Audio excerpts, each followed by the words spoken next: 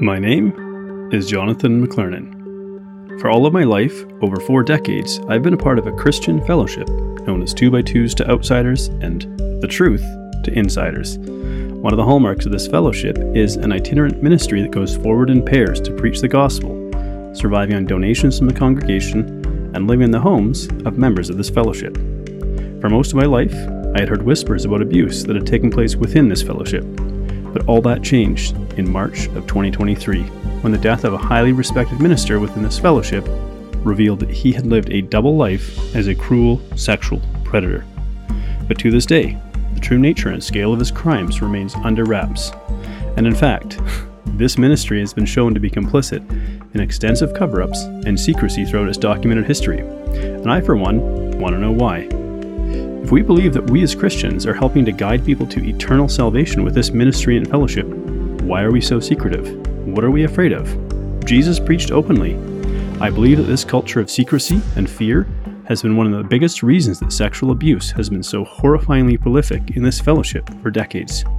And so there are those insiders who would wonder, why am I doing this? I'm sure I'm breaking unwritten rules, but I'm not out to destroy this fellowship. I simply want to know the truth.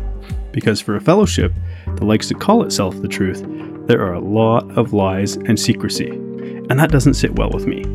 For those on the outside, you might wonder, why am I still a part of this fellowship? And the answer to that is, I'm a simple Christian. I like the idea of a participatory fellowship. I like the intended simple nature of this fellowship. Perhaps I like the ideal of this fellowship. And so I don't want to see it destroyed, but I know it needs to undergo significant reforms. But just by producing this docuseries, I may find myself excommunicated. But if that happens, I'm at peace with that outcome. Wherever you stand, we as human beings can surely be united in this one simple fact. Sexual abuse and child sexual abuse are among the worst crimes that a human being could ever commit. And anybody with a heart and a conscience would be outraged to learn what has taken place through the years. I believe that openness and transparency are the antidotes to this terrible scourge. And whether you're a Christian, atheist, spiritual, or anything in between, I hope you appreciate these conversations and we can find some common ground as we pull back the veil on the hidden truth.